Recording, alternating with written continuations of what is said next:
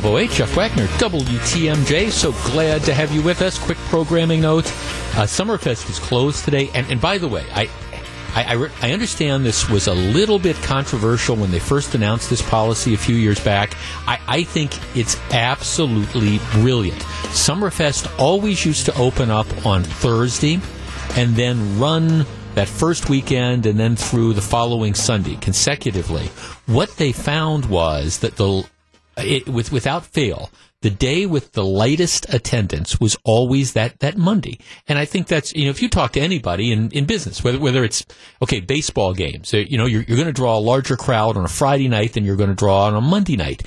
Restaurants, they'll tell you that. I mean, a lot of restaurants aren't even open Mondays because people are kind of getting over the weekend. They tend to not go out as much. So I think the folks at Summerfest, starting with Don Smiley, made the absolutely brilliant decision that, hey, look, we can draw more people and we can enhance the experience if instead of running Thursday through a week from that Sunday, we'll open up a day earlier. We'll open up on Wednesday and we'll give ourselves a break in the middle of the festival. Hence, Summerfest closes on Monday. It was especially controversial the first year because the Monday also happened to coincide with the 4th of July, and some people were saying, they don't want to be open on the 4th of July, which is also historically one of the lower attendance days. I'm not saying it's going to be that way this year, but because people have so much other stuff to do.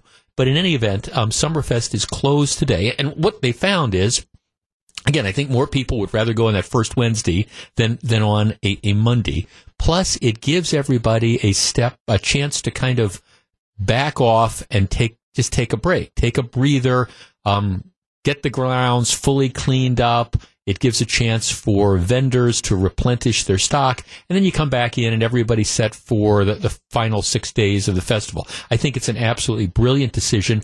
I am going to be broadcasting live from Summerfest. We were there on Thursday. I was off on Friday. We're going to be there tomorrow and next Thursday, this coming Thursday and Friday. Everybody's on vacation for the 4th of July. But if you happen to be down at Summerfest, stop off and say hello. Love to see you. All right, we got a lot of stuff to talk about on today's show.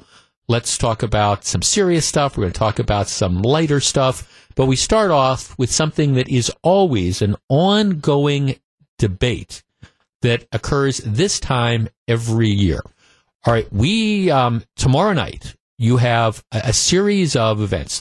You have the lakefront fireworks, and there's going to be hundreds of thousands of people who are going to be coming down to the fireworks. They're going to be descending on the lakefront. There's also a number of other places around that are going to be having various parades. Eric Bilstead and I were talking about Menominee Falls, which does a great job. Eric is riding in the Menominee Falls parade. I'm going to be out there, not participating in the parade. I'm just going to be that guy hanging out with a can of beer, watching the whole world go by.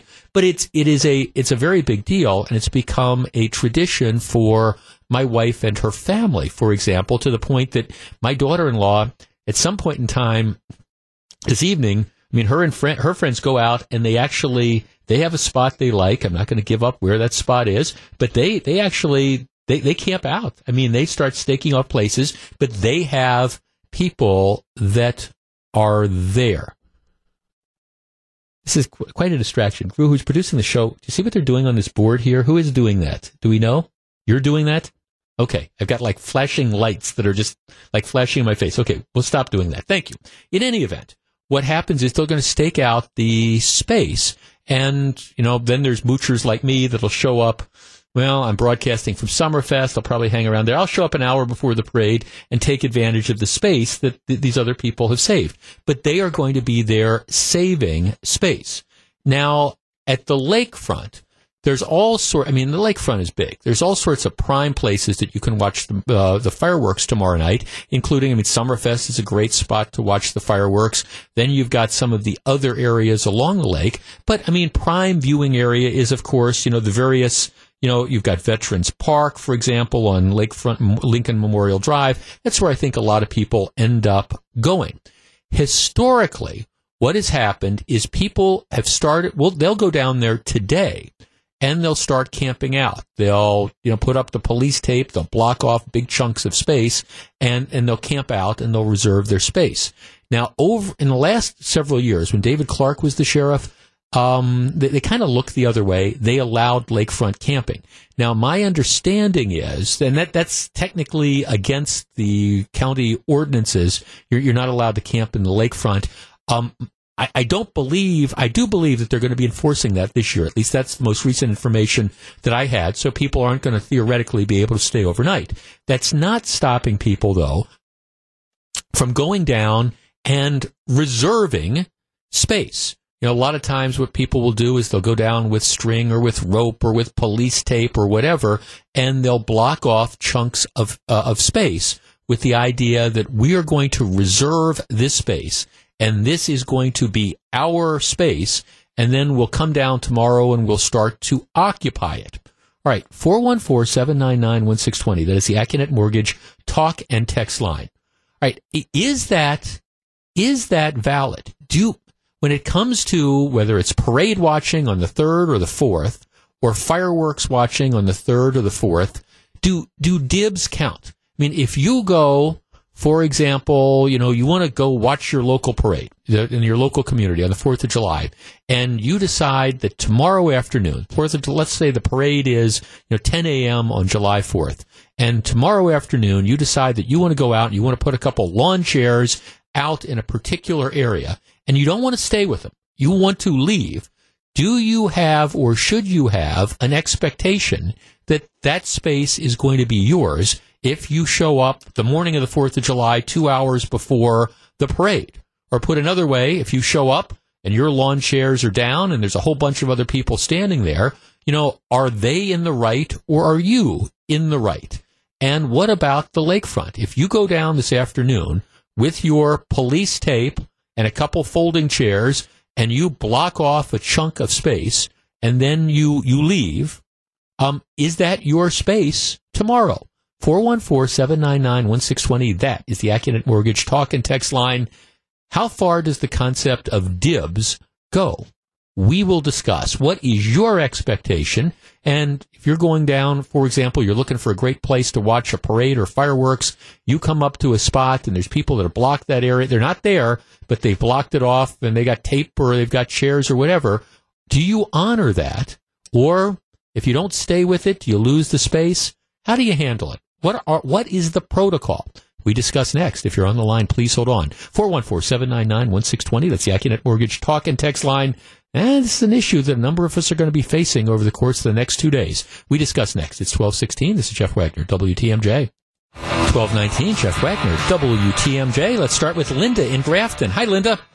Hi. How are you? I am well, thank you. Okay, what should be the protocol for days like today? If I want to watch the 3rd of July fireworks, should I be able to go down after work, take my police tape and block off a big section and then leave and come back tomorrow and sit in the same spot? Well, I have frequently gone to Cedarburg's parade. And like I was telling your screener, that we go in the night before. And if you leave a chair sit in Cedarburg on the main street, there's a village truck that drives up and down throwing your chair away. They trash them. They smash them and trash them. And the police department actually drives up and down the road and calling in a truck to tell them to come and get chairs that are left there before 7 o'clock the night before the parade. Okay. If you come in with chalk or rope or string, they don't say anything. But if you leave a chair out there, you're done. They're going to take it. Okay, so do you have to stay with it? So let's say that tonight at 8 o'clock, you go out on the sidewalk in Cedarburg, for example, and you put a couple lawn chairs there and you leave. Do you think that reserves your space? Absolutely not. Okay. I mean, last year we went out like early in the morning, put some chairs up. Okay, that was fine. I had my 2 grandchildren. 2 minutes before the parade started, a group of 10 people from out of town, because they kept telling us we're from out of town, we should get first dibs. They sat right in front of us. I'm like, that was crazy, but, it is what it is. And I've seen many arguments, many fights. Yeah. Going on because people or they wash the chalk off, and then there's really an argument. Right. I guess, I'm kind of curious as to what the as to what the protocol is. And again, I think there's two different things. I think if, and communities let people go out at different points in time and stay with the stuff. If you go out and put down a bunch of chairs and you have somebody that's staying with that stuff, well, I think it's okay. I obviously don't think everybody in the group has to be there, but I think, if you've got somebody that's putting out your stuff, you got a couple people that are there holding the space, I have no problem with that. I do have a problem with the idea that you should be able to go out and, again, dump your stuff there or some stuff and then leave and think that that's going to reserve your space. I don't buy into that. 414-799-1620. Let's talk to Steve in Bayview. Steve, you're on WTMJ. Hello. Yes, hello. I think that these people are very unfair that put out these tapes and think that they can put it there 24 hours ahead of time. Mm-hmm. I think they're very self-centered, and it's very much like the people driving on the road. Some go way over the speed limit, and others just do what they're supposed to do and just follow what the speed limit is. That's how people are, just very unfair. Well, I guess it's not. It's a question of what the protocol is, and you're entitled to something like that. And I guess I just don't. I've told this story before. Back in the day, back when the circus parade was big, I used to work for the U.S. Attorney's Office. I worked at the old Federal Building on Wisconsin Avenue, a couple blocks off the lake. And back when the circus parade was big, I can honest to goodness remember the circus parade would be on a Sunday. You would have people that would come down on a Tuesday or a Wednesday, and it looked like a hurricane had hit a Walmart. They would take, all these crappy pieces of lawn furniture, and they would bicycle chain them to lamp posts or parking meters or whatever, and then they'd leave them. This is on Tuesday or Wednesday, thinking that when they came back on Sunday, that would reserve their space. And of course, it made downtown Milwaukee look awful because you had all these chairs that were there. I thought it was a danger to people, who were walking on the streets to have this crap that was there. The former Milwaukee police chief, Arthur Jones, he and I didn't agree on very much of anything, but one year he finally had enough of it, and he had just the sanitation people and the cops go up and down the street, and they cut the bicycle chains, and they threw all the stuff away, and I thought he was absolutely right in doing that. Now, it created a whole controversy, but I think if you're going to put stuff out there, you have to be willing to stay with it. And if, for example, they're not allowing camping in the public parks overnight by the lakefront tonight, well, what that means is you get there when the park opens up at sunrise tomorrow, and you stake your space out. 414-799-1620. Let's talk to Jim in New Berlin. Jim, you're on WTMJ. Jim in New Berlin. They have actually been staked out in New Berlin a week ago Monday. Really? So what kind of stuff? Like lawn chairs and things like that? No, I don't think they're allowed to put lawn chairs in, but any kind of rope or fleece tape or whatever, they started staking them out long before, probably on the weekend a week ago Monday. Okay, so is there an expectation then that they can... that whoever's done that's going to be able to roll up, for example, the morning of the 4th of July, and that space is going to still be there for them? Oh, yeah. Huh. We asked permission to stake out in front of a business, and it's no problem. They said, just don't leave chairs around, and we usually do it 2-3 days before. But they started a week ago Monday. Wow. A week ago today to taking them out. Well, thanks. See, and I think what's going to be interesting then is what happens if somebody, again, okay, it's the 4th of July parade. You got stuff that's staked out, and somebody shows up, 5:30 in the morning on the morning of the 4th of July and says, hey, this is a primo spot. I'm going to put my chairs there, and I'm going to sit there. Who has the rights to it? And obviously, I guess I think the universal rule should be that, again, private business is a different type of thing. If you're in the parking lot of a private business and they give you permission, that's kind of a different sort of thing. But I'm talking about, on the public sidewalks, I'm talking about in the public areas.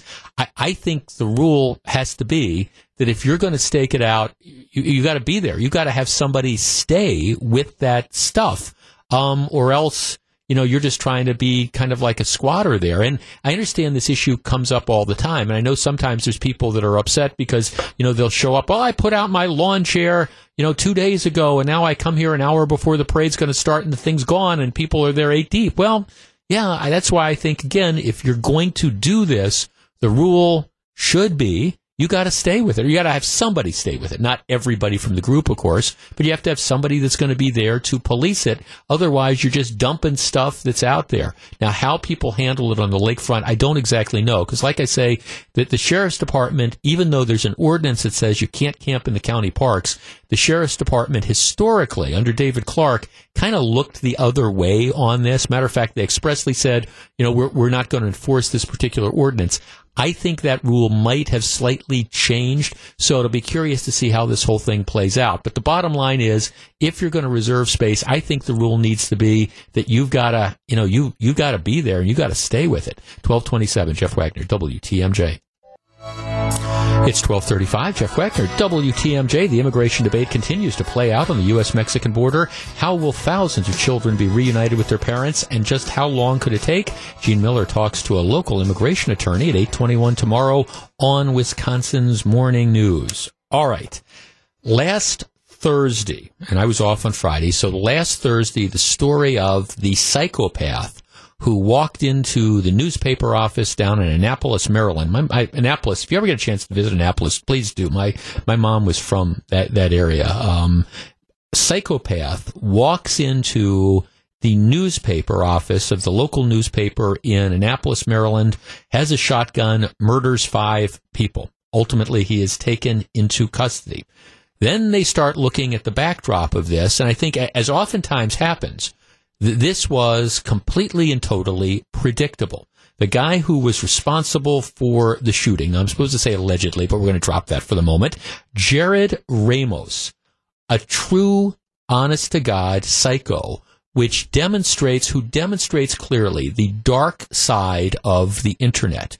If you haven't followed the story, what happens is, back in 2011, there's a woman who lives in that area, and she gets an email out of the clear blue from this Jared Ramos, who says, we went to high school together. I was just reaching out to see how you're doing. She doesn't really remember him, but she responds to him. And then they start kind of exchanging emails. They don't meet or anything, but they start exchanging emails. He sends her something kind of creepy about, you were the only person who was nice to me in high school, et cetera, et cetera. So he starts barraging her with emails, and she decides, hey, something's kind of weird about this. So she stops answering them. And then what happens is she starts sending more progressively threatening emails. You haven't responded to me in 3 or 4 days. This is terrible. And then they start to rise to the level of threats. She ends up getting a restraining order against him. And ultimately, because he's contacting her employer and things like that, she has to move.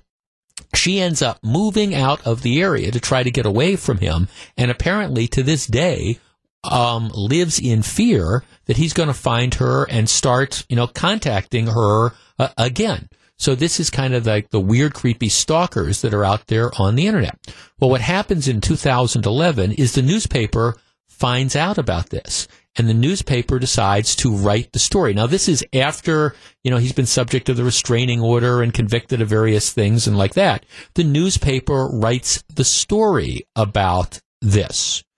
At which point in time, the psycho's attention switches from the woman that he was stalking and switches to the newspaper. So first what he does, the newspaper writes a story about this. He files a defamation suit against the newspaper, essentially saying they've hurt his reputation by publishing falsehoods. That gets dismissed because the judge takes a look at it and says there's nothing false about this. They just reported on what happened. So at that point in time, he turns his attention to the newspaper in general and some of the individual reporters. And you read this story, and it's like a horror show about some of the stuff that goes on. For example, what he ends up doing, he creates a Twitter account featuring, one of the reporters' picture as the avatar, and he includes the tagline, making corpses of corrupt careers.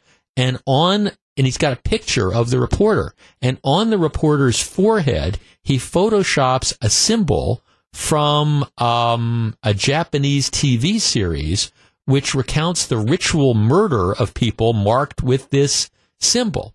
And he photoshops that on this symbol on one guy's head and on another. And then he's sending these obsessive, threatening messages to the newspaper and to these various reporters.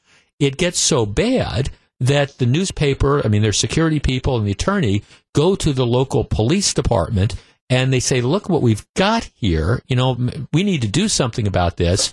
And in what was a haunting mistake, the police take a look at it and they say, well, we don't think he really poses a serious threat because he's just doing this over the internet. And so far he hasn't shown up at the building. Well, okay. Well, that's not a very good response, because by the time he finally snaps and shows up at the building, he's got the shotgun and he's killing a bunch of people there.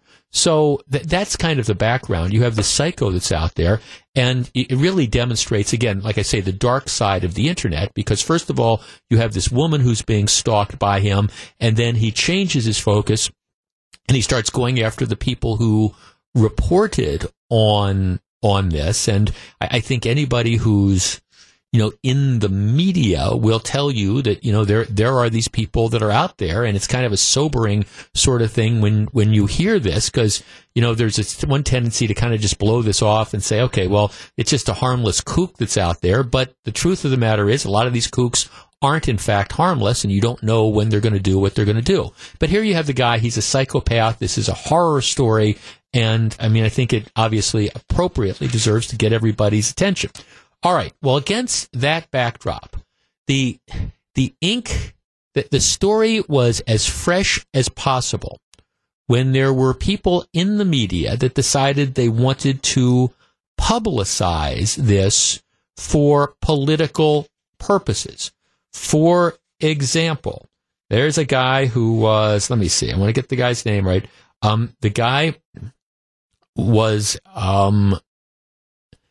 his name is Connor Berry. He was a reporter at The Republican in Springfield, Massachusetts. In the immediate aftermath of this horrible event out in Annapolis, he sends out a tweet saying that, the shooter who killed 4 people at Annapolis newspaper dropped his hashtag Make America Great hat on the newsroom floor before opening fire. All right, so that's what he sends out, essentially saying, okay, the reason this guy did it linked to President Trump. Well, of course, that's not the case.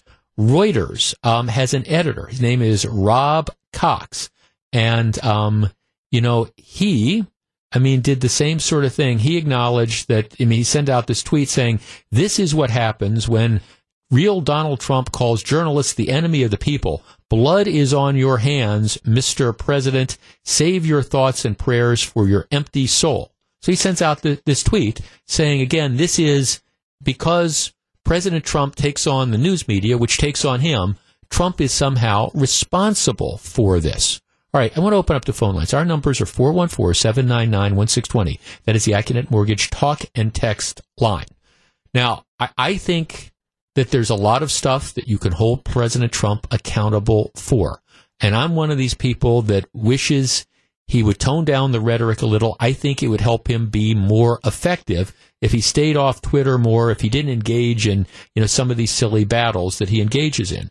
At the same time, if you look at what happened here, to try to suggest that this is in any way, shape, or form the responsibility of the president, I think is absolutely outrageous. This wasn't, somebody, for example, this wasn't, you had the shooting of the Republican congressman outside the ball field in D.C. about a year ago. This wasn't some psychopath who was stoked into action by heavy rhetoric. This was a psychopath who had a long-running dispute with the newspaper and with a victim who he had been stalking And this, what happened, unfortunately, last week was predictable. I think it was a failure of law enforcement. But to suggest in any way, shape, or form that the president's ongoing battle with the media, or the media's ongoing battle with the president, inspired this in any way, shape, or form is just absolutely outrageous. And to me, it minimizes the significance of what happened here and the fact that I think we need to be more aware of the fact that there are psychopaths among us, and when people start acting out and expressing these things on the internet, law enforcement needs to be more proactive in dealing with them. And if it means we need to change the laws to broaden the spectrum of criminal activity to again, when you have these people who are psychopaths, to get them off the street before they act out, I'm all in favor of it. But is this Trump's fault, really? 414-799-1620. That's the Accident Mortgage talk and text line. It's 1244. If you're on the line, please hold on. We discuss next.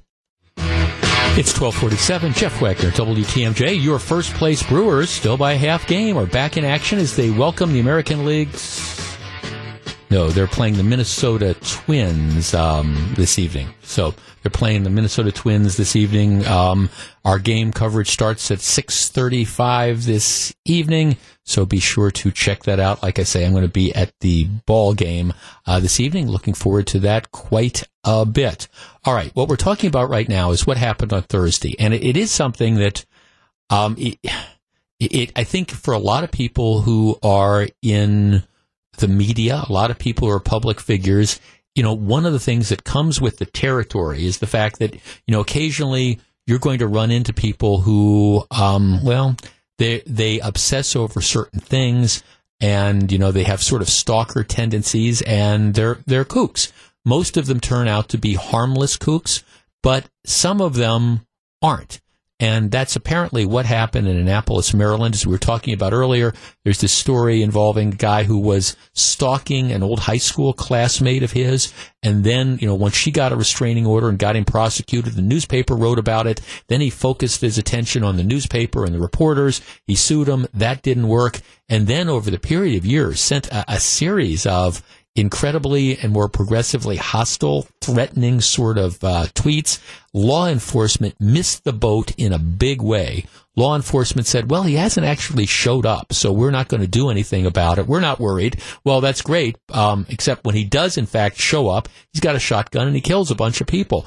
Law enforcement missed the boat big time. It is a tragedy, and I think what needs to happen moving forward is we need to have a reexamination of, again, our laws. Do you need to change the laws, not just to protect people who are in the media, but to protect other people who are the subject of these stalkers and these obsessive people who now use the internet to carry out their those sort of warped plans, so that, if somebody does in fact cross that line and sends these sort of threatening emails or tweets or whatever, should we be able to be more proactive and get them off the street before they decide to actually show up with the shotgun and act out whatever sort of thing they've been contemplating for the longest period of time? Well, this was a failure of law enforcement, pure and simple. It is an absolute travesty. I do think it's causing, understandably, a lot of people in the media to re-examine security procedures and things like that, and that's all well and good, and I think it's completely and totally appropriate that ends up happening. But here's the caveat. As soon as this happens, literally within the immediate aftermath of it, you have some people in the media who I think disgrace themselves by deciding that they're going to blame President Trump on this. Now, I understand President Trump has been taking on the media, and the media has been giving it back to him, and, we're probably at a low point. Well, you got to go back to Watergate, perhaps, to find a lower point, perhaps, in relationships between a president of the United States and the media. And I think, candidly, I wish President Trump would back off on some of his criticisms. But at the same time, I think a lot of the coverage and the vitriol and the way the mainstream media has approached the president has been grossly, grossly unfair. So I think there's blame to go around on both sides as far as that relationship goes.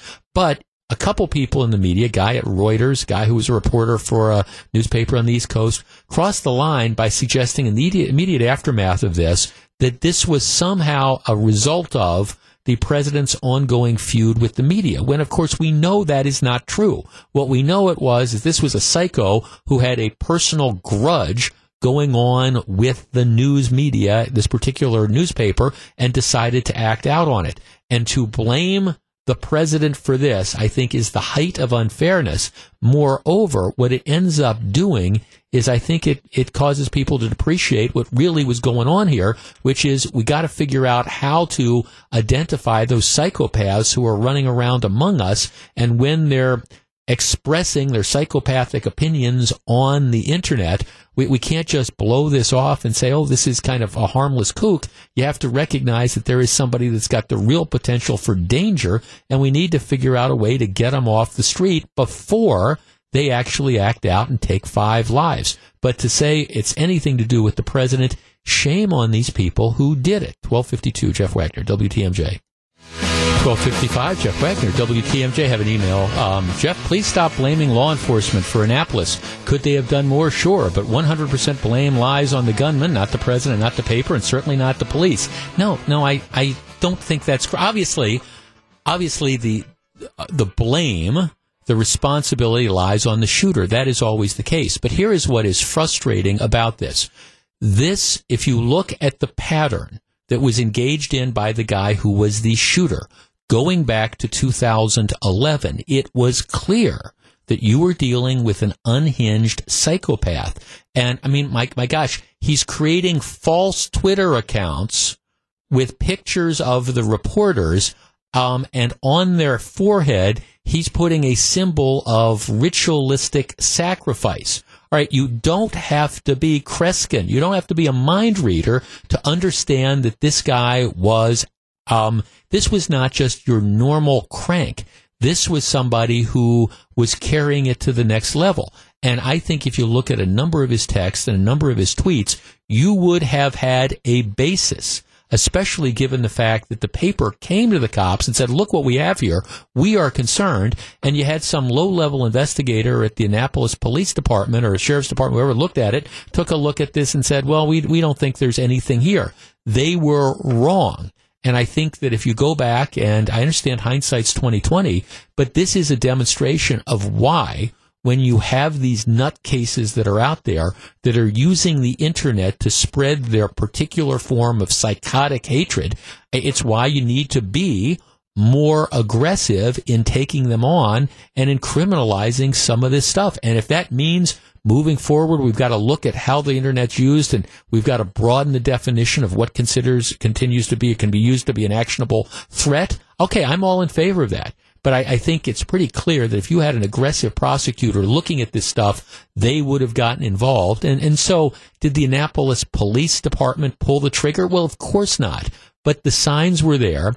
In this case, the victim, being the newspaper, asked for help, and the police turned them down, saying there was nothing to be concerned about. Well, all right, it didn't work out that way.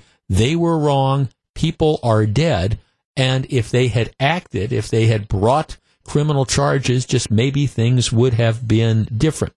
President Trump has announced that 1 week from today, he is going to be announcing his choice to replace Justice Anthony Kennedy on the United States Supreme Court. He says he's got it down to 5. They're now saying that there's 2 front runners. Either one is a male, one is a female. The woman recently confirmed to the United States Court of Appeals for the 7th Circuit, which happens to be the federal district that hears appeals from Wisconsin as well as Indiana and Illinois. She was controversial in that she is a devout Catholic, and obviously, if she's the appointment, you're going to have lots of questions about what is the future of Roe versus Wade and those type of things. The bottom line of all this, though, is that there's not much there's nothing really that the Democrats can do to stop this appointment. Chris Matthews on MSNBC is saying that there's going to be hell to pay if the Democrats don't block Trump's Supreme Court pick. Well, the bottom line is there's really nothing the Democrats can do to do that. And as long as President Trump finds what I would describe as a mainstream conservative, he's going to be fine. And the names that are on the list, the names that have been bandied about, all satisfy that. I know for a lot of us, I'm a huge fan of Judge Diane Sykes. Diana's been a friend of mine for decades. The problem is with federal Supreme Court appointments, you really want to find somebody. I will be shocked if President Trump picks somebody over the age of 52 or 53, and I think he's probably even looking for somebody younger than that, because you want to have somebody that's going to be on the bench for 30 plus years. And if you pick somebody who's 60, the chances of that happening are less than if you pick somebody who's 45. So I think it's going to be somebody no older than the age of 52, which eliminates a number of extremely qualified candidates. Whoever it is that the president picks, I think it'll be a heated confirmation battle, but they will be confirmed. When we come back, it's the 4th of July. What are we doing about fireworks? Stick around. 12:59, Jeff Wagner, WTMJ.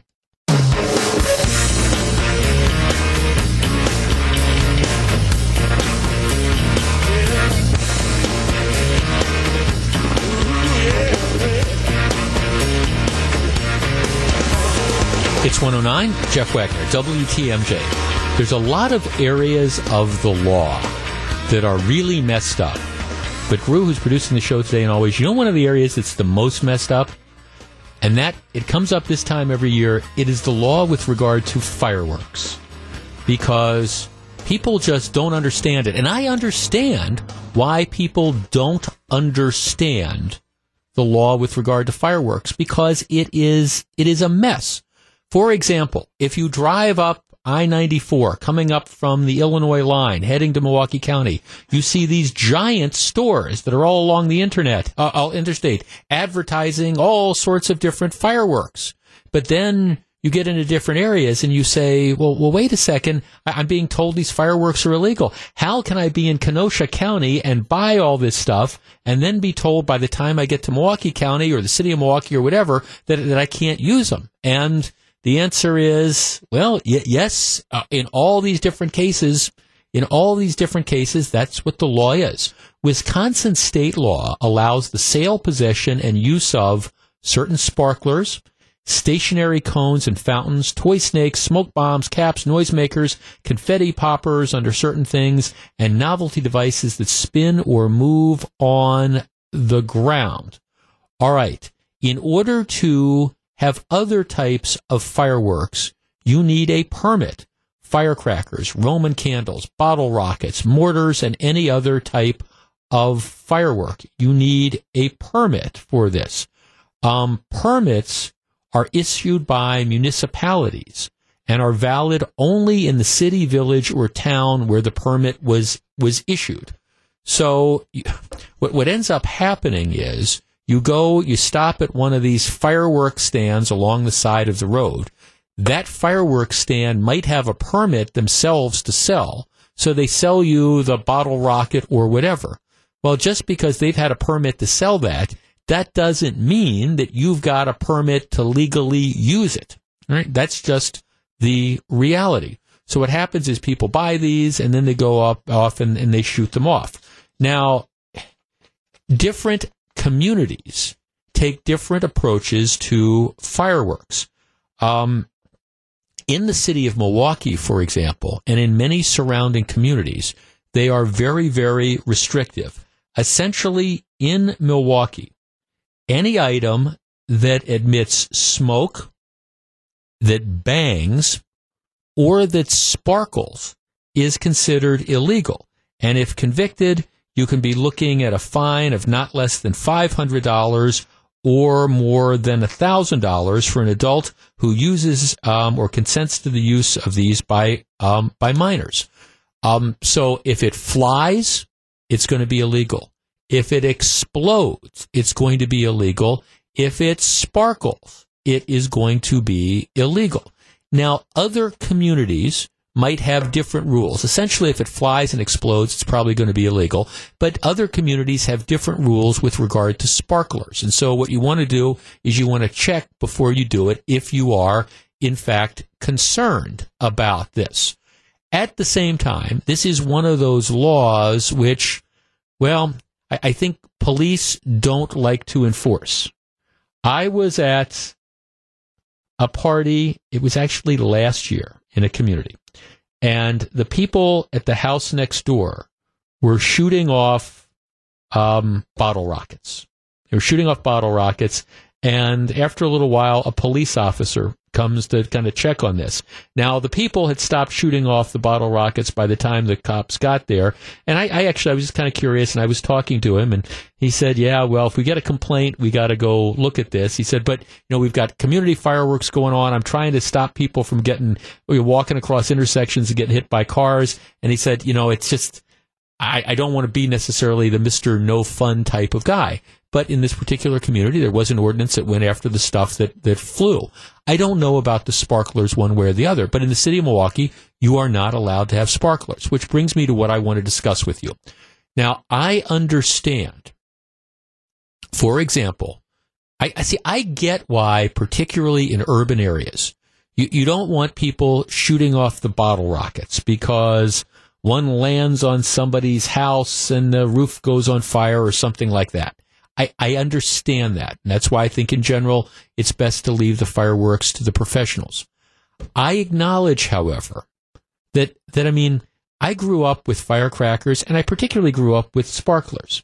Now, I think obviously, if you take a 6-year-old and you have them running around with a sparkler and having no supervision, it is a recipe for disaster. I also understand that, if somebody is lighting a sparkler, for example, and they're running around with it and they fall, they can end up in the emergency room, and that does, in fact, happen. Of course, you can end up in the emergency room when you fall off your bike or you fall off your scooter or whatever. In the city of Milwaukee and in other places, I don't want to talk about so much the banning of the mortars, the banning of the bottle rockets, because, again, in an urban area, that makes sense to me. But if you're in your backyard and you're having your 4th of July party and you want to, allow your kids to, go up to the bonfire or whatever and light sparklers and run around with them, and you're sitting there and you're supervising, is this so much of a risk that we need to outlaw them? 414-799-1620. That's the Acunet Mortgage talk and text line. Again, I understand if somebody's playing around with a sparkler and the kid falls or the adult falls and trips or falls, yeah, those things are hot and they can burn. I get it. I understand all that. But is this one of these things where, okay, in 2018 in America, it's just too dangerous to allow sparklers? Or is this the nanny state come to get us? 414-799-1620. That is the Acunet Mortgage talk and text line. Are we going too far when we extend the ban on various types of fireworks to things that I'm willing to bet most of us grew up with, which are sparklers? 414-799-1620. We discuss next. If you're on the line, please hold on. Are sparklers so unreasonably dangerous that we need to outlaw them? Recognizing that when sparklers are truly outlawed, only outlaws will have sparklers. 414-799-1620. We discuss next. If you're on the line, please hold on. It's 116, Jeff Wagner, WTMJ. 118, Jeff Wagner, WTMJ. All right, and by the way, I understand that if you've got an unsupervised child playing with a sparkler, they can get hurt. Even if you've got a supervised child playing with a sparkler and they fall, they can hurt themselves. But, of course, there's all sorts of things that kid can do. Is this worth banning things like sparklers? 414-799-1620. Eugene in Milwaukee. Eugene, hello. Hey, how you doing? Good. What do you think?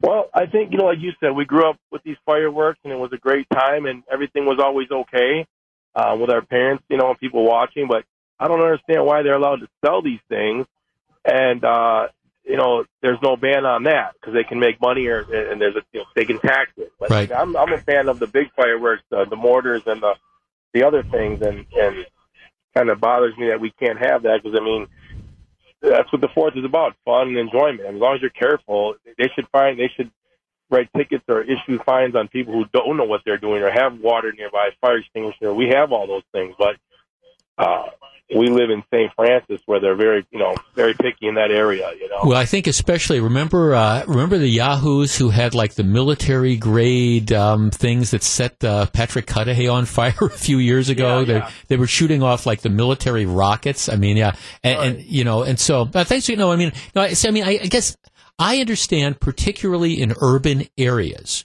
why the stuff that flies, the stuff that explodes. I mean, if you're relatively new to this area, I want to say it was, time kind of runs all together for me nowadays. Maybe 5 years ago, maybe 10 years ago, you had these two guys who were, one was, I think, still in the military, or they were brothers. They were just out of the military, and they took some rockets, essentially, from their post, and they shoot these things off, and one or two of them fly from their house in Cudahy, their backyard, onto the roof at Patrick Cudahy, and the whole thing burns down. I mean, it sets the thing on fire. I mean, I get why, especially in urban areas, you don't want to have that.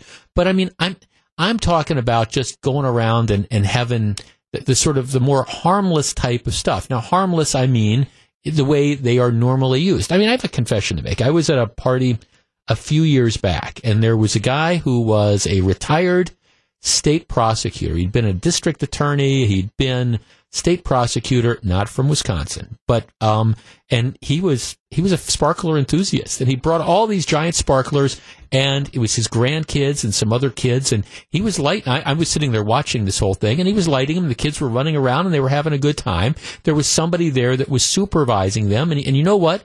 Nobody got hurt. Could somebody have gotten hurt? Yes, but somebody could have gotten hurt. One of the kids could have gotten hurt, going up to the hot grill and touching it and all. Again, I look at this and I wonder if we are going too far in trying to be the no fun sort of stuff. Bottle rockets, I get. Mortars, like Eugene was talking about, I understand why in a place like Milwaukee that's illegal. But, I mean, seriously, the sparklers, isn't this stuff that we all grew up with? Let's talk to Sam, who's calling us from Flint, Michigan. Hi, Sam. Hey, Jeff. How you doing? Good. What do you think? Well, I just wanted to be a word of warning from someone who doesn't live in Wisconsin when it comes to freedom for fireworks. Okay. In Michigan, pretty much anything is legal anywhere. Mm-hmm. And that's the bottle rockets, everything like that. The law was passed a number of years ago, and the reason being was they figured it was another tax. Right, they get the revenue, sure. They could get the revenue for it because people were going to Indiana or whatever. Well, for the first few years it was in existence, it was a disaster. It was the period of the judges. I live in an urban area in Flint, of course, and yes, my water is okay now. But I had neighbors where it was the 4th of July from June 15th. Right. July 15th, and it was the bottle rockets being launched and popping off over my house and stuff like that. The problem with that is the cat was out of the bag. Now, since then, there have been laws passed in most municipalities saying, well, you can light off your big fireworks from the day of the fest, the day before. Right. Oops, I'm sorry, we lost Sam's call there. Now, and he's talking about the stuff that flies. That's why I've been trying to focus on sparklers. As I said, I understand urban areas in particular, and somebody makes the point that, yes, it was a military flare that they were shooting off on the 4th of July that ended up setting off the fire at Patrick Cudahy. I'm not sure that there's a distinction really between that. But regardless, I mean, I understand in urban areas the stuff that's flying and things like that, but we're talking sparklers, and aren't sparklers different? And is this overly intrusive? Let's talk to Dave in Waukesha. Dave, you're on WTMJ. Hello. Hey, Jeff, how you doing? Real well, thank you. What do you think? Well, I don't know how we ever survived because I know I'm roughly your age, and I remember we used to have there were sparklers that were like 2 right. long. I mean, well, we survived lawn darts, Dave. You remember playing with jarts? I mean, we survived jarts. Yeah, I still have my original jarts. But, the thing is I don't know. If you can buy it, you should be able to use it. And I mean, I live in a rural area, so right. For me, it's no, obviously, if it's dry out and things like that, right. Use some common sense. Kind of like, well, I really don't want to be shooting off stuff that could, right. light half the town on fire or things like that. But I mean, there's really, urban areas I get. I mean, that's kind of, again, common sense, but that seems to be in short supply these days. But right. Just to legislate it and to outlaw it, just, Right. Well, I guess the other interesting, Dave, thanks for the call. The other interesting thing to me is, and a number of people are texting me making this point.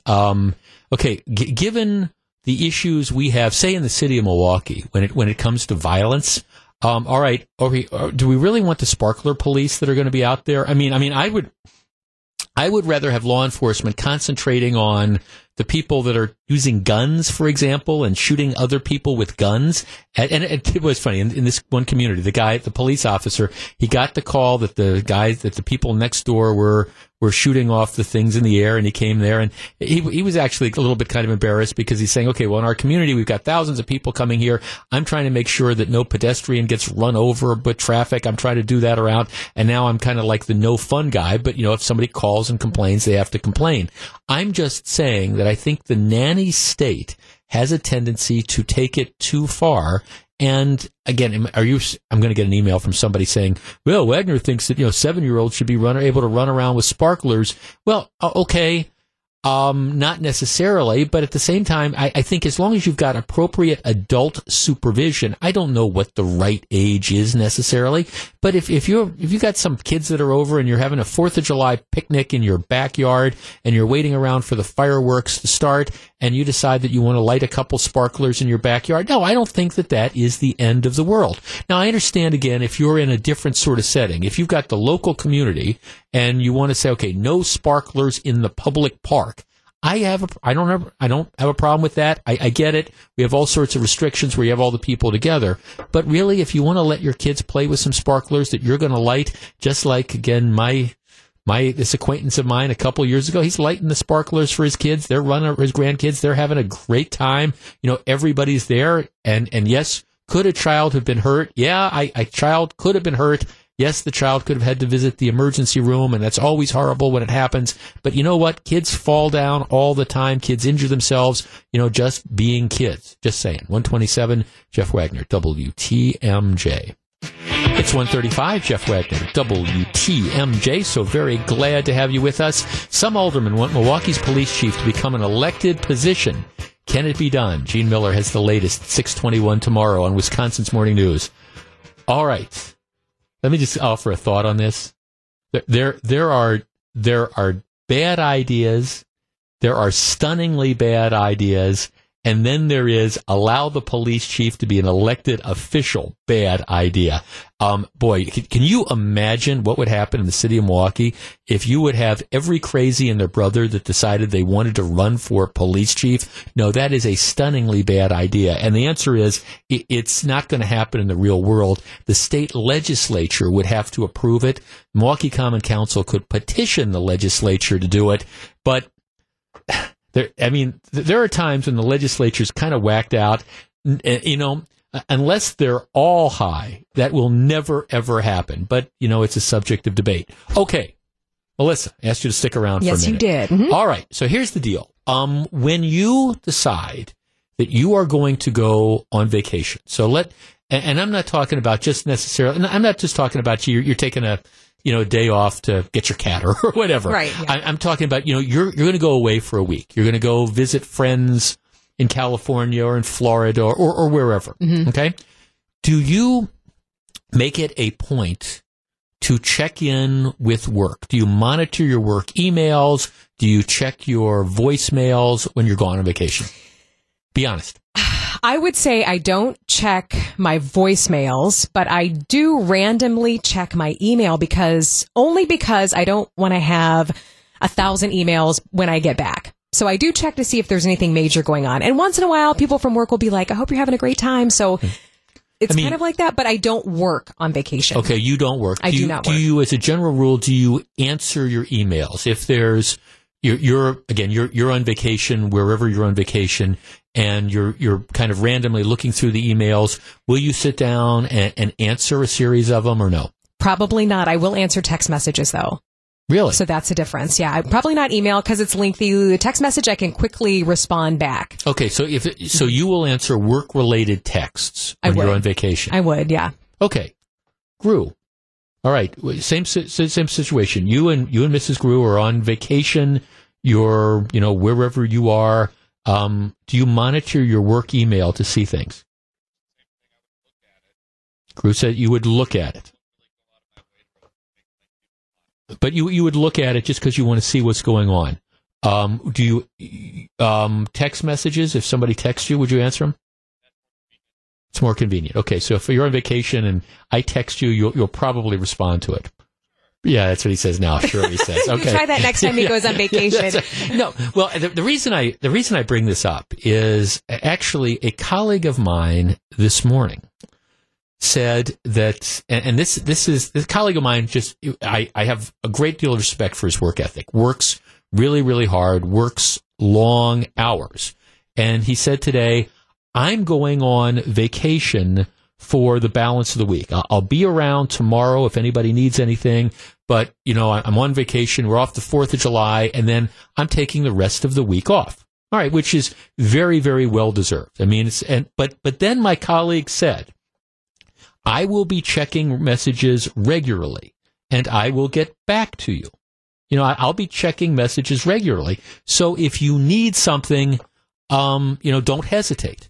And I remember thinking in the back of my mind, that's kind of an interesting dynamic, because if you're going to be checking messages regularly and you're going to be responding to this type of stuff and you're telling people that, is that really the purpose of going on vacation?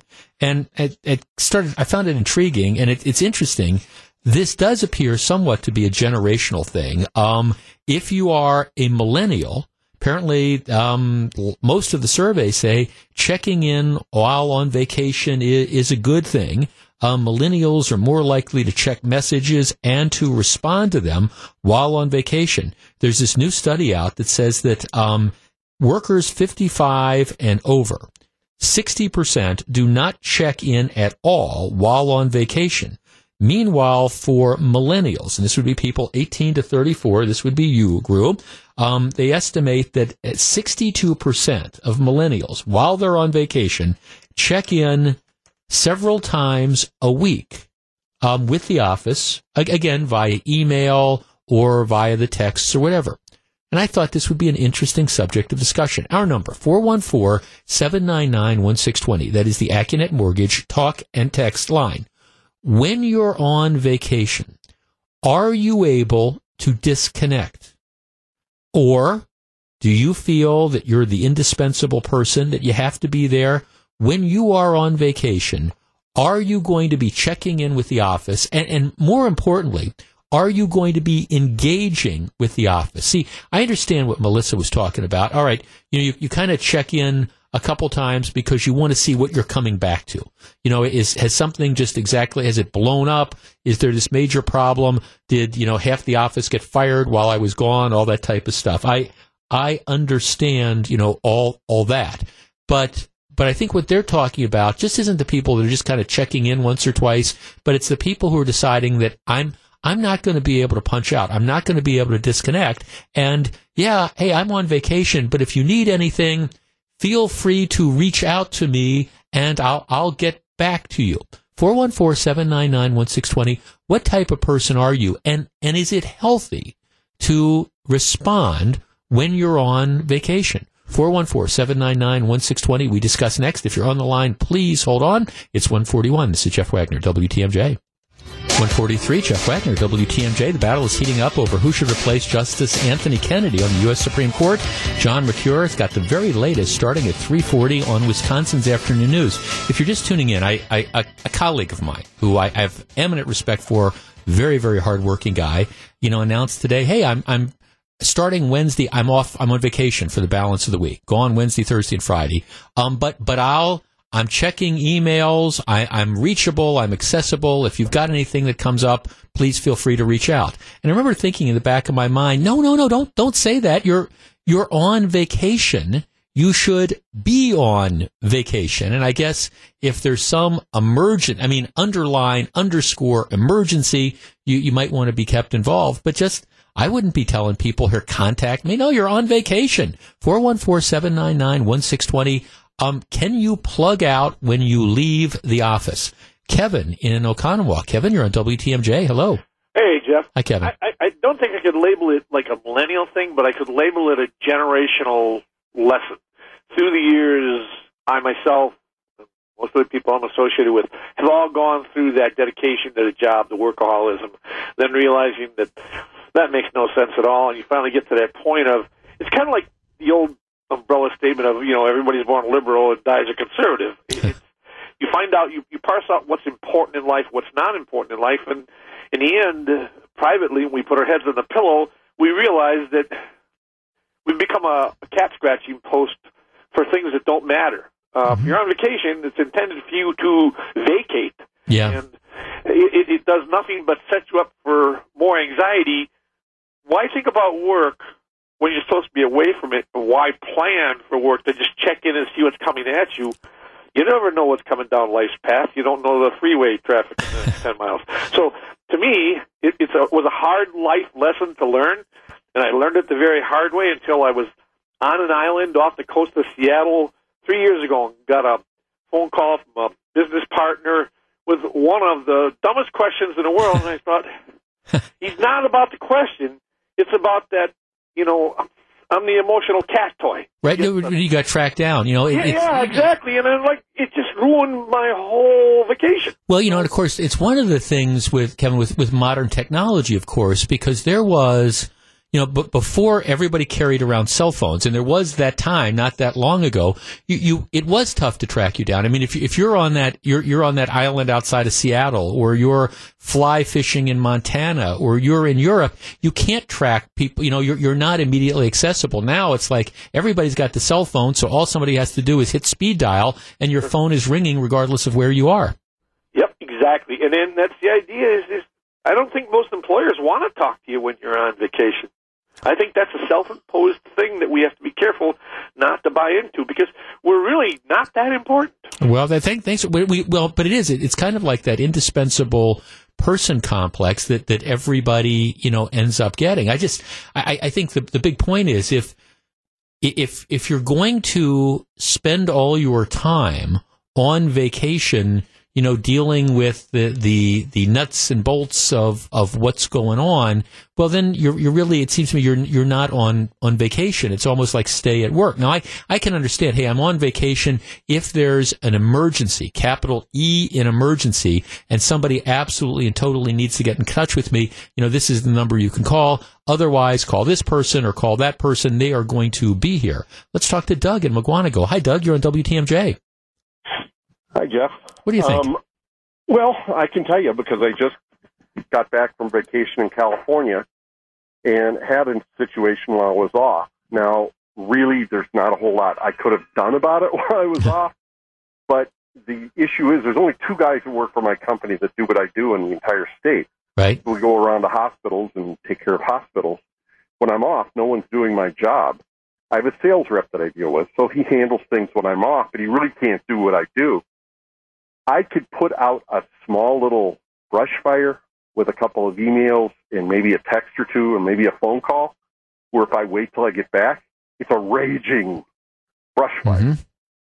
So I would like to just completely disconnect, but I can't. My mind won't let me disconnect all the way. How do you think? Let me just ask you this: if let's roll back the clock 25 years before everybody had that ubiquitous cell phone. So it's nobody really knows where you are. You're out of the state, etc. How would you have handled it then? It just wouldn't have got handled. Yeah. And I would have come back to a raging brush fire rather than handle it while I'm on vacation. But It wasn't that big a deal to, a couple of texts. My sales rep said, hey, where are you at? And, hey, I'm in California. I can't help you. So that immediately was able to help him try to find the other guy and see if he could take care of it. But again, I wish I could completely disconnect, but my job really doesn't allow that. I mean, I don't answer day-to-day phone calls. Right. But, when I get a text or an email from my sales rep saying, hey, the surgeon is having a fit, well, what can we do? So. Right. Well, and again, that's all. And of course, that there is this expectation. If you're in the service industry, whatever, and you can define service however you want. Accountants are in the service industry. Attorneys are in the service industry, and it just varies. But I think there's this expectation that clients have that you're going to be available 24/7. I mean, I have lots and lots of friends who are attorneys, and they never go on vacation. They just don't. We'll be in Arizona on a golf course, and they'll be on their phones text messaging back and forth with clients because the clients don't care that they're on quote unquote vacation. But the truth of the matter is, if you're going to be spending 2.5 hours on your cell phone, texting back and forth while you're supposed to be in Arizona playing golf, you're really not on vacation. But of course there is that expectation that everybody's going to be available 24/7. 414-799-1620. Tom in Oshkosh. Hi, Tom. You're on WTMJ. Hey, Jeff. Yeah, I'm in kind of the customer service area. Work for a big company, and I think it's more of maybe a salaried position type corporate company type thing where people. Unlike someone working on an assembly line, bolting together transmissions, if they come back from 3 days of vacation, guess what? There's not a pile of transmissions waiting for them to bolt up that they didn't do those 3 days. So us people, we have to just stay on top of things, or it literally is just a pile when you get back. Well, let me ask you this though. I mean, okay, now the first caller, one of the first callers we had was talking about. Small business, it's only like 2 or 3 people, so somebody has to do it. Like in your case, you are an important cog, but a cog in this large operation. Isn't it reasonable to expect that operation is going to have somebody who can do what it is that you do while you take advantage of whatever vacation time they give you? Well, and to be honest, if I really pushed back, somebody would answer. And there are times where you are literally out of touch, but it's just kind of a practice. And there's probably 40 people in North America that do my job, and any of them could answer my calls while I'm gone. But that's all they'll do is they'll answer the call and take a note. Right. And there it'll be. But on the other hand, I don't know. We all just kind of bite our lip and go with it. And right. No, I know. I mean, it is the way it is. And I guess I'm just, and I see, I'm born again on this particular subject because I was one of you guys for the longest time. You wouldn't go on vacation. You'd be completely plugged in. You'd be calling. You'd be checking in. Now I rarely do. We were in Key West, in February, and what I would do is in the morning, I would just set aside about 10 minutes, and I'd look at my computer. I'd look at the emails and stuff, just more to let me know what was going on. Did something big break or something like that I needed to know about? But as far as all the day-to-day stuff, after that 10 minutes, it was I don't need to do this. I don't need to ruin this vacation because otherwise, why end up going on the vacation? But I understand it's very tough to punch out here. Here's a text, Jeff. It's a generational problem because everybody wants a response immediately. 20 years ago, people were willing to wait 2 to 3 days to get a call back. Now people want a call back within 30 minutes in an answer. Otherwise, they'll email, they'll text you, they'll call you back. It's a problem no matter if people are on vacation or not. Email and text messages makes any person reachable within a couple minutes. Let's talk to Bob in Brookfield. Bob, you're on WTMJ. Hi, Jeff. How are you? Good. Yeah, I've been in the mortgage business for more than a few years. And it seems like every time I do try to go on a vacation, well, first of all, it's always an increase in business. You're right. The minute you leave town, that's when everybody wants to cut a deal, huh? Right. And, and I've got teenage daughters, and I'm always lecturing them about, being too connected to the phone, but yet they bring it right back to me when, I'm sitting on the beach and I'm seeing a Wisconsin number, and right. I need to pick that up. Right. So, maybe it's the illusion that, you're more important than you actually are and that no one's going to die. But also as a commissioned salesperson, you're, you don't want to miss that next mortgage. So would you ever consider then going on some sort of vacation that really, really put you out of touch? You're going to, I don't know, you're going to Antarctica, or you're going to go, chase the gorillas, or you're going to go, hike Kilimanjaro or something like that. Would you? But the trade-off is you're going to be out of pocket. People aren't going to be able to reach you for a few days. Would you ever even consider doing something like that? Yes, I would actually embrace that. Right. It's like you want to change your behavior, and I think by going to some remote location where they don't have cell service, which fewer and farther between. But I would definitely embrace that if I could just unplug, because I'm a much more relaxed person when I can actually disconnect and have face-to-face conversations. And what you probably find, I think if you did that, Bob, you probably find that, the world is still going to keep turning and the sun's still going to come up, every day. Now, thanks. It's interesting. You were talking about mortgage broker. A while back I was trying to do something. I was trying to do something with my old house and buying a new house and stuff. And I called the guy that does all the stuff for me, and his voicemail said, "Hey, I'm out of pocket. I'm somewhere exotic." He told me where it was. I won't necessarily say that, but he said, I am not going to be reachable for, another 10 days. Now, if you need something right away, here's a number of somebody you can call, use my name, or just wait. And, I wanted to talk to my guy, so I just ended up waiting.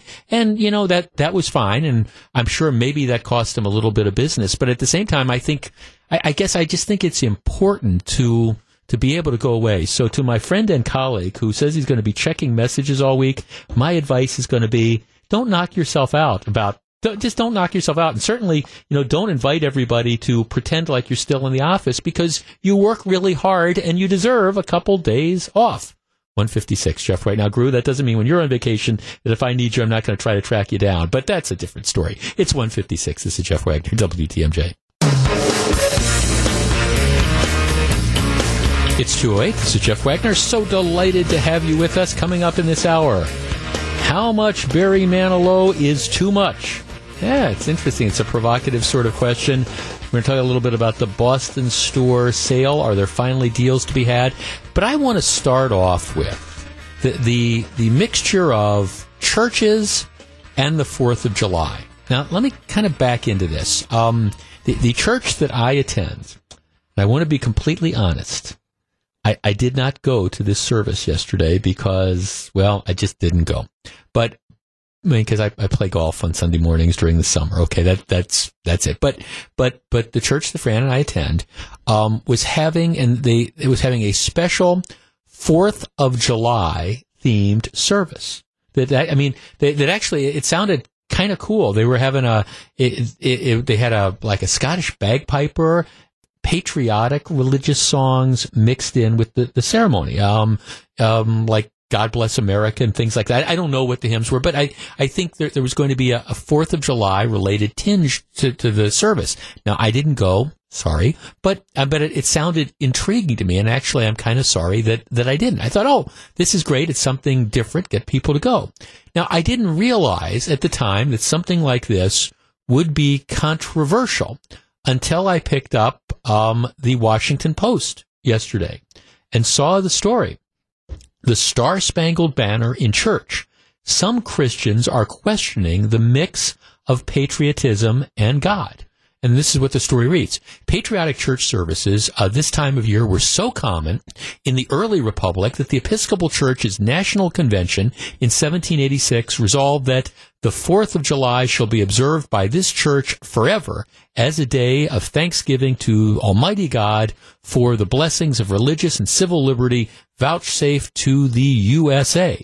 Over the centuries, what is meant to celebrate July 4th in church has changed and has been debated. In recent years, the debate has become especially heated, with some Christians disagreeing with others on whether mixing God and country is a right or a heresy. On the Sunday preceding July 4th, which was yesterday, many Christians will expect and experience a patriotic bonanza with flags waving, tributes to political and military leaders, and songs. To Evangelical News magazine, Christianity Today, this week listed the top patriotic songs sung in churches. Among the top 10 are America the Beautiful, God Bless the USA, and God Bless America. Okay, so that's kind of the background. But here you might say, okay, Jeff, where's the controversy? Well, there are some that are criticizing this. Here's and the argument is this is not my argument, but this is the claim that Christian nationalism has become problematic. Here's what they say. When you add that patriotic song, display that flag, or invite a politician to offer a special word to your church gathering, you risk working against the Great Commission. Jesus commissioned us to go into all nations. That means he was establishing a people not bound or defined or constrained by this world's national borders, says Jonathan Lehman, an elder at the Chevrolet Baptist Church outside of Washington. The argument essentially being that if you have a patriotic theme to your church service, you are promoting American nationalism and you are being exclusionary of others. 414-799-1620. That is the Acunet Mortgage talk and text line.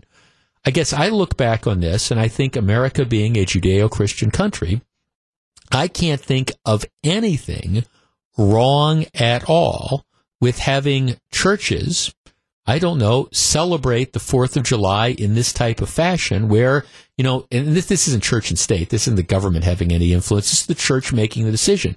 But let's tee this up.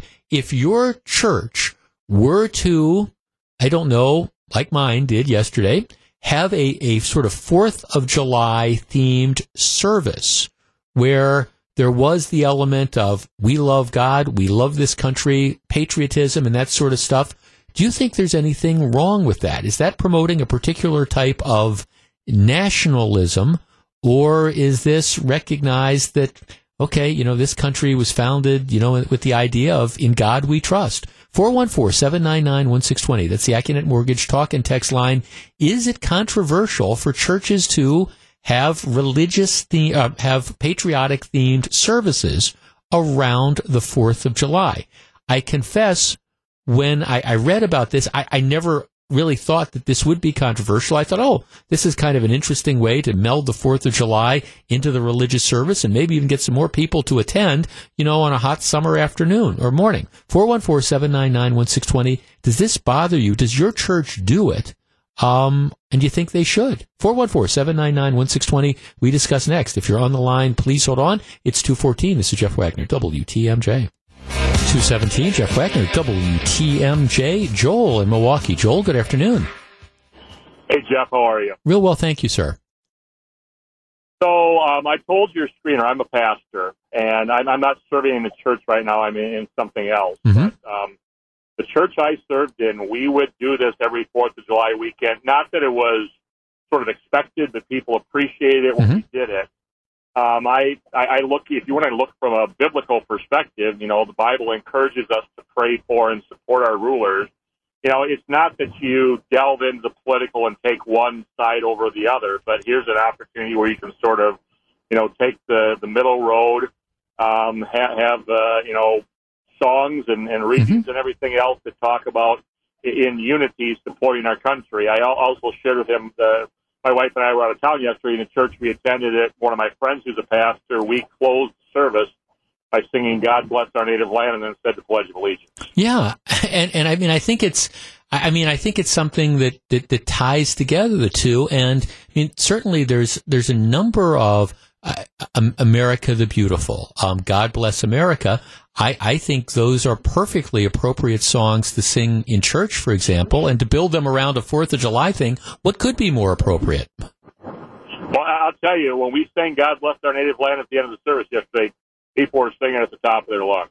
Yeah. No, thanks for calling. I guess again, and this isn't separation of church and state. This is not anybody saying the churches shouldn't be allowed to do this. It is a controversy apparently within some churches as to whether it is appropriate to do this. The idea being if you have a 4th of July, a service teamed with a patriotic themed service, the argument is that you are promoting American nationalism and therefore kind of being exclusive, to which I would say, well, all right, we are a country founded on the nation that, one nation under God, indivisible with liberty and justice for all. If you can't celebrate that basic concept in a church, what is the church all about? Nicole in Sheboygan. Hi, Nicole. You're on WTMJ. Hi. I just don't think that, not that it's wrong or anything, I just don't feel like there's a real purpose of it being there. I mean, it's not, you're there for God. You're not there for patriotism. I guess I just kind of keep the two separate just because that's the way I've always thought about it. It's not that you can't, praise the people that are serving or anything like that. I just think it's kind of odd. Well, okay. Would you think it'd be odd to, for example, around the 4th of July, sing America the Beautiful or God Bless America in church? I guess, yeah, because it's not an everyday thing. It's, for me, when I go to church, I'm kind of, I don't know if because it's Roman Catholic where you're more used to how things are done normally on a daily basis, but to me, it would just seem a little odd. You can put things like people that have served or, do special things like that, but to me, it's just two separate things.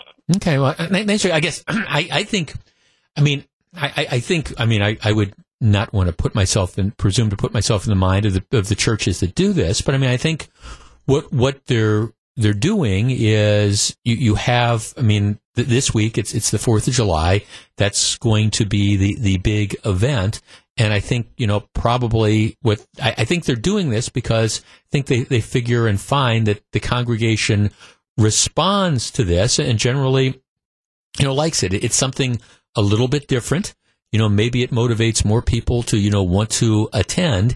And maybe it's a change from, the week in, the week out type of ceremony. Now, of course, I understand it's different, and this isn't the best analogy I've ever come up with. But, of course, during the regular year, the church passages change. Now, I understand it's based on religious teaching, but the gospel you get at Easter is different than the, gospel you get at Christmas, which is different than, Thanksgiving, for example, there are Thanksgiving themed, services that you'll have tying around again that event.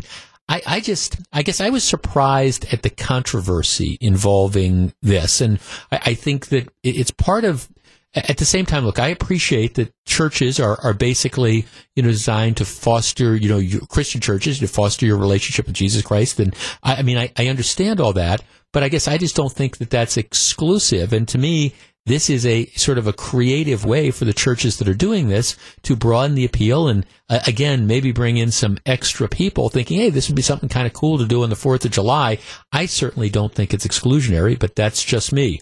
All right, when we come back, we got a lot of stuff to talk about on today's program. Are there deals to be had? And how much Barry Manilow is too much? Stick around. It's 2:22. This is Jeff Wagner, WTMJ. It's 2:24, Jeff Wagner, WTMJ. It was a party 26 years in the making. WTMJ, that's us, is excited to announce first ever Brewers Classic broadcast. We're celebrating the 10-year anniversary of the Milwaukee Brewers' dramatic 2008 win against the Chicago Cubs, securing the team's first playoff appearance since 1982. You can hear it right here on Wednesday, July 18th at 6 o'clock, and it's going to have a good outcome. I pretty much guarantee it. All right. Barry Manilow. Grew, are you a Barry Manilow fan? A little bit. Mrs. Grew. I bet you Mrs. Grew. Chicks like Barry Manilow.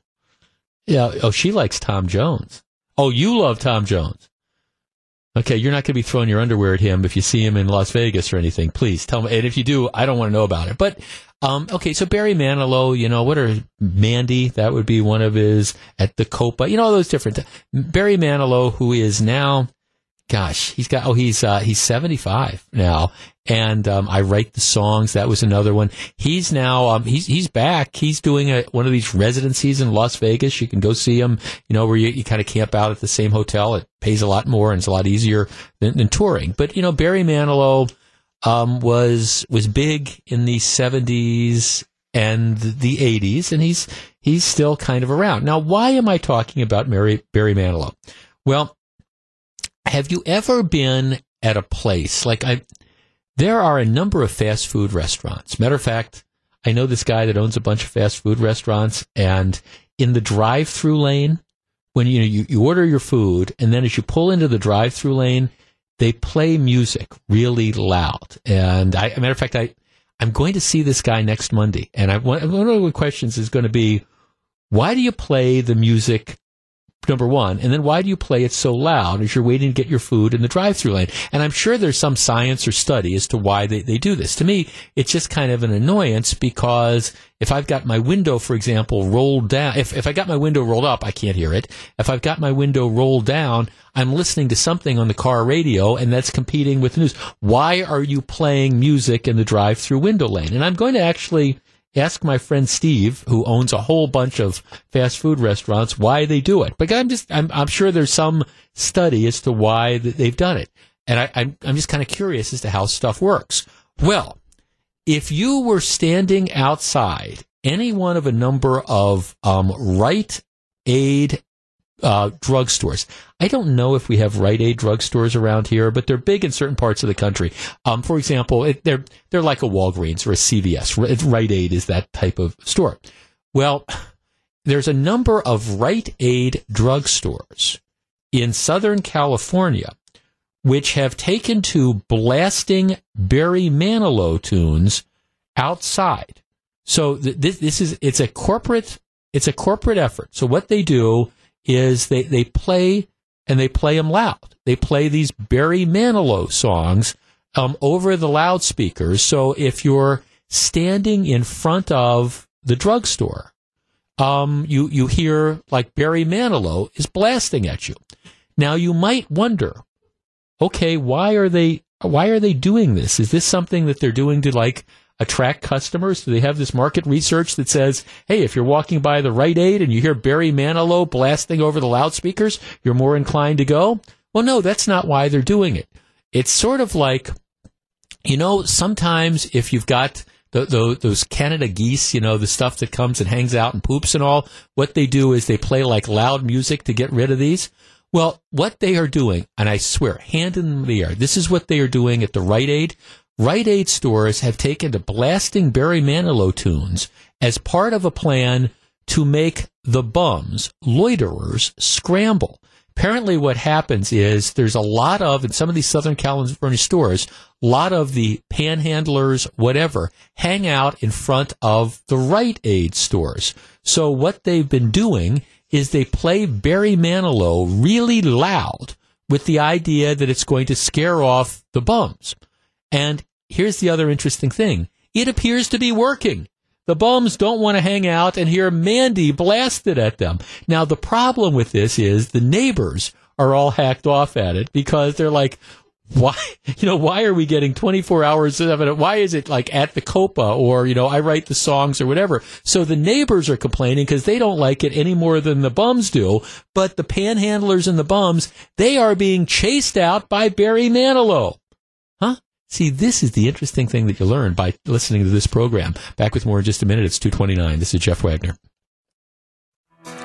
It's 2:35. Jeff Wagner, WTMJ. The Brewers are back in town as they get set for cross-state rival, the Minnesota Twins, to come to town. Hall of Famer Bob Uecker is on the call. Our coverage starts at 6:35 this evening, sponsored by Catholic Financial Life. The Brewers have been kind of treading water lately. I mean, I said at the start of the show,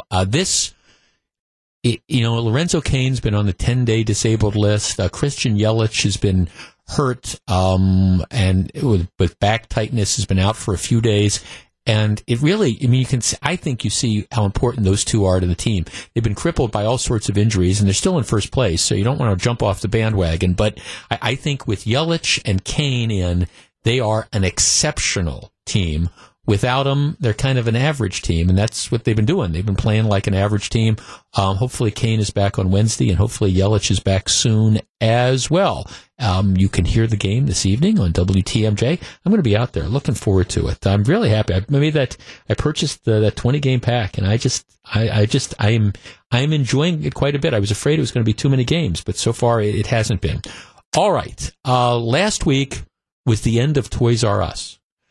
Toys R Us, which was just an institution. We talked about this before, how many of us grew up, being Toys R Us kids. And ultimately, the business, I think there was some bad management that went on. There was the competition from the internet.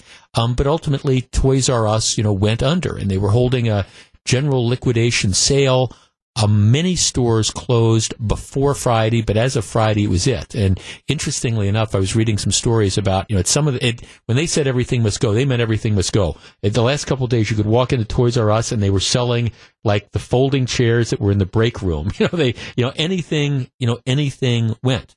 Unfortunately, another iconic local brand is going that same way, and it's Boston Store. Now, the parent company of Boston Store is, of course, Bon-Ton, and Bon-Ton runs a series of they own Boston Store, they own Yonkers, a couple of these other things, and they are going out of business. The liquidation sale is scheduled to run through August at some of the stores.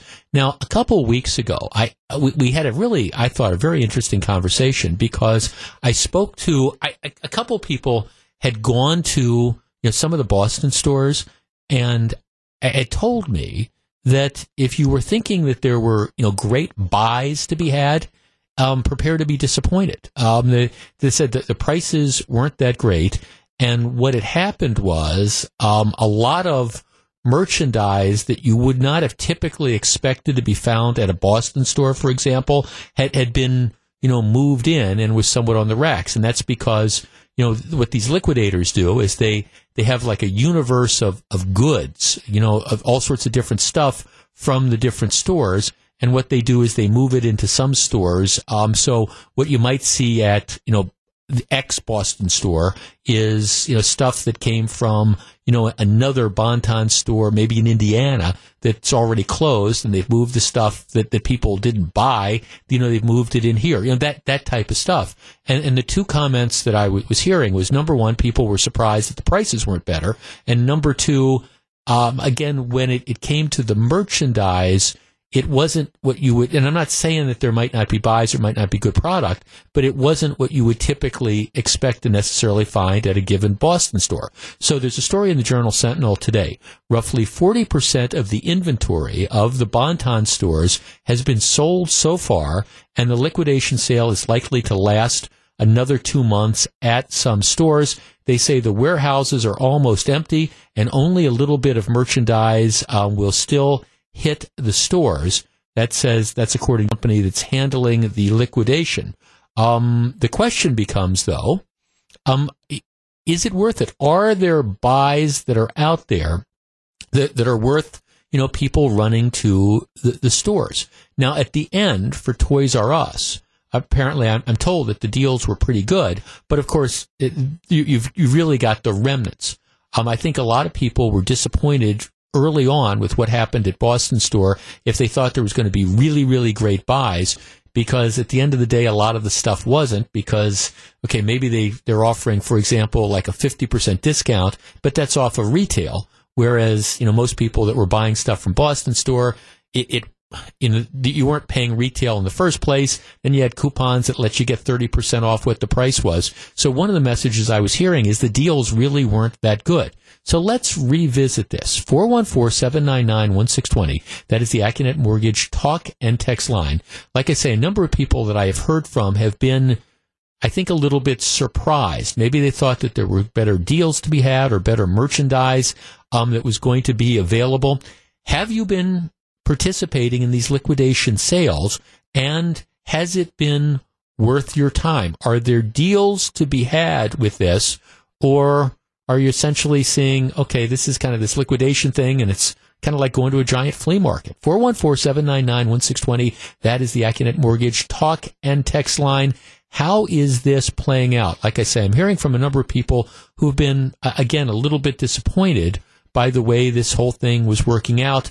Bon-Ton says 40% of the stuff is gone.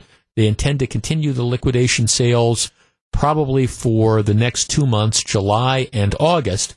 By the time, again, August rolls around, my guess is you'll be down to, just like with Toys R Us, buying folding chairs from Break Room. 414-799-1620. What has your experience been? Let's start with Ryan in Franklin. Ryan, you're on WTMJ. Hello. Hey there. Hi, Ryan. Yeah, we were there over the weekend and looking around and just found that most of the items that they had there, if you look at the tags closely and you pull out your phone and look anywhere else, Home Depot or Target, anywhere, most of the time you're finding cheaper prices than even the reduced price that you're seeing on the Boston store. And what they're listing as the original price is way inflated. Right. Yeah, I heard that was one of the things. So, like, let's say normally a shirt, Boston store, maybe the retail was $20, but Boston store's regular price would be $14 for the sake of argument, and then 30% off that if you had the coupon.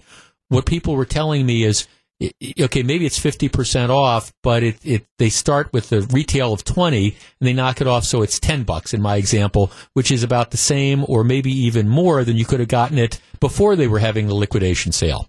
Right. There was a woman who was looking at a Sharp vacuum cleaner that they were listing as original price over $400, and after the discount being like $220. And I showed her, I looked up on Home Depot, and the exact same one was at Home Depot for $175. Yeah, so it's a question of kind of this is another one of where the buyer really has to beware, in other words. Very much so. Yeah, no, thanks for calling. And again, I mean, it's understandable, but this is, and this, I mean, what happens is Bon-Ton hires a liquidation company to come in, and their job, I get it, their job is to maximize the amount of money that you can get. They're trying to maximize the revenue you get. At the same time, what I find interesting about this is I think there's a lot of people here who are going out of business sale. That means that there's going to be all these tremendous bargains, and I don't know that that's the case. I'm not saying that there aren't ones. It's just like Ryan was talking about, hey, you start to look and you say, maybe these deals aren't that great on some stuff. Jim in Franklin. Jim, you're on WTMJ. Hey, Jeff. Hi, Jim. Well, I trashed my winter coat at the end of the season, so I've been really desperate trying to find a decent coat. And of course, at this time of year, you're not going to find a lot of winter coats. You picked the day when it's like 95 degrees and with the wind, with the heat and humidity index of 110. That's the day you're looking for a parka. Got it. That's exactly right. We were there on Saturday. Went to Southridge on Boston store on Saturday, and I got a Tommy Hilfiger beautiful coat. It was marked for $225 originally, and I got it for $65. What do you think if you had purchased it outside of the liquidation sale thing? You know, with the typical, you know, with the discounts and the coupons, you're still convinced you would have had to pay a lot more than that, huh? I am. Uh-huh. I am. We shop Boston store a lot over the years, and I really think that. You know, you can get some good deals now. You just have to be in the right place at the right time. Right, and it has to be the thing you're looking for, like a winter coat in the middle of July. Yeah. No, thanks. Exactly. Well, that's great. And look, I'm not. The purpose of this isn't to discourage people from shopping. It's just when I saw that, you know, you've got 40% of the inventory sold, you wonder what's kind of out there. Okay, here's Mitch. Yonkers up here is part of the liquidation. Lots of, as seen on TV items, discounts were up to 40 to 70%, but of inflated prices, my message is buyer beware. Here's another text. My wife and I went to Boston store yesterday and were very disappointed. The sales didn't seem to be any better than the regular holiday sales. You know, we found it to be a waste of time. And again, it's maybe it just depends what you're going to be able to find. Bill in Racine. Bill, you're on WTMJ. Hello. Hi. Hi, Bill. Hot as it was last week, everybody's going to remember that. Right. Went to Boston store and I got two 5,000 BTU air conditioners for $84 a piece. Okay. I've never seen it that low ever. Huh. Were there a lot of people in the stores? Yes, and there were a lot of air conditioners. Obviously, they didn't come from Boston store. I think the liquidator moved them in somehow, but they hit it just right, and boy, I'm thankful. Well, no, and that works out. It's interesting you said that because I was thinking, gosh, I don't typically think of Boston store as being a place that sells air conditioners. That's probably because they weren't. This was just something else the liquidator had lying around, huh? That's correct. And their Evercools, which are the same as one of their competitors, sell not very far from there, and I think the competitor was $40, $45 more. Well, then you got a deal. No, thanks for calling, Bill. And that's again, that's one of the great things that's there. And that is, I guess I didn't realize till I started hearing this process with Toys R Us and then Boston store. I mean, I didn't realize that when they do these liquidation things, it's not just simply an issue of we're going to liquidate the merchandise we have here, but rather, you know, other stuff that the liquidator has lying around that's not necessarily Boston store stuff. They're going to move in and try to, you know, move it as a vehicle, which it's fine as long as you know what you're doing. Joe in McGuanago. Joe, you're on WTMJ. Hello. Well, Jeff, one of the other aspects is not only is the price not very different, may actually be a little higher than it would have been prior to announcing they were folding. Mm-hmm. But there's no warranty and there's no return on anything that you buy there. Once you walk out the door, it's yours no matter what. So if the thing's dead in the box, you can't take it back. And yeah, I mean, or if you buy clothing, you think, hey, this is going to look good on my husband or my kid's going to want it. You buy the clothing, and it turns out they don't like it or whatever. You're stuck with it. Exactly. In this case, we bought a pair of shoes that were a very famous label, and the price was okay. Yeah. Once we looked at it, they had clearly been worn. Ooh. And went back in, and they said, "I'm sorry, it's yours." So that was my fault. I read P.T. Barnum, but I didn't. Well, I wouldn't call you a sucker. People do but again, it's one of the things that you want to be. It's just people need to be careful about. That's all. Exactly. No, thanks. And I guess that's the only big point. Let's see. Here's a text. I worked at a J.C. Penney's that closed down a couple of years back. The only time the deals were good was when it came to name brand things like Levi's. But they never went on sale for more than 20% off. Otherwise, you could really get better deals elsewhere. I did get a freezer out of the break room for $40, though. Yeah, I mean, that's the kind of stuff that's there. I guess the bottom line is you do, and this is kind of a cautionary tale. You want to be careful about this, recognizing you're not going to be able to bring the stuff back, and recognizing that some of the things you might be purchasing, this isn't what you might have found necessarily in the typical Boston store. It might be different. Now, it means you can get a great deal out of it, and you're willing to take the risk that I get it home and it might not fit right or whatever. Well, go with God. 249, Jeff Wagner, WTMJ. 251, Jeff Wagner, WTMJ. Summerfest is taking off the day for Monday. They do the Monday of Summerfest. They're always off nowadays. Back in full force tomorrow. I'm going to be down there. The show's going to originate from Summerfest from noon until 3. They've got a hip-hop artist, J. Cole. He's going to be performing on the main stage. Steven Tyler, 9:45 at the BMO Harris Pavilion. Earlier on in the afternoon, the Booze Brothers, they always put on a great show. Trace Atkins is going to be at the Uline Warehouse, and a cast of thousands. Going to be a lot of fun. I suspect there's going to be a lot of people down there. If you happen to be down during the day, be sure to stop off and say hi. Gru, who's producing the show today and always. I didn't tell you about the best part of Summerfest on Thursday. The very best part. Two of my very closest friends, Steve and Evan, came down, and we kind of wandered around for a couple hours after I got done with the show. I did not realize this, or else I would have been making a much bigger deal of it. But on Thursday, it was like turn back the clock day, or whatever they call it. All beverages were half price from 1 until 6 o'clock. Honest to goodness, we go up to the lakefront beer tent. And I'm with my buddy Steve. We're waiting for Evan to come down. I'm going to buy the first round. So I order 2 beers. And the guy says it's $6.75. And being the honest person that I am, I said, no, I had 2. He said, no, I know it. It's like half price. So I'm going, so I'm getting the 2 lakefront beers for $6.75. I said, I said, it's Christmas in June. And I said, I'm coming back. And my producer Bruce, yes, you said make it 4. Give me another 2 right away. No, I decided, we'd wait. But actually, he could have done that. But it was what a great deal. And I was sitting there thinking, what an absolutely tremendous idea, to get people down there. If you promote the heck out of that, because it does make a difference. I like beer I like beer period. But if the choice is 2 for $6.75 or 1 for $6.75, I like 2 for $6.75 a lot better. It was from 1 to 6. What a great promotion. In any event, we'll be down there tomorrow. So if you happen to be at the lakefront at Summerfest during the day, be sure and stop off and say hello. I'm going to wander around with my wife and some friends after that as well, before we go to the Menominee Falls Parade and fireworks. Got a big 4th of July planned.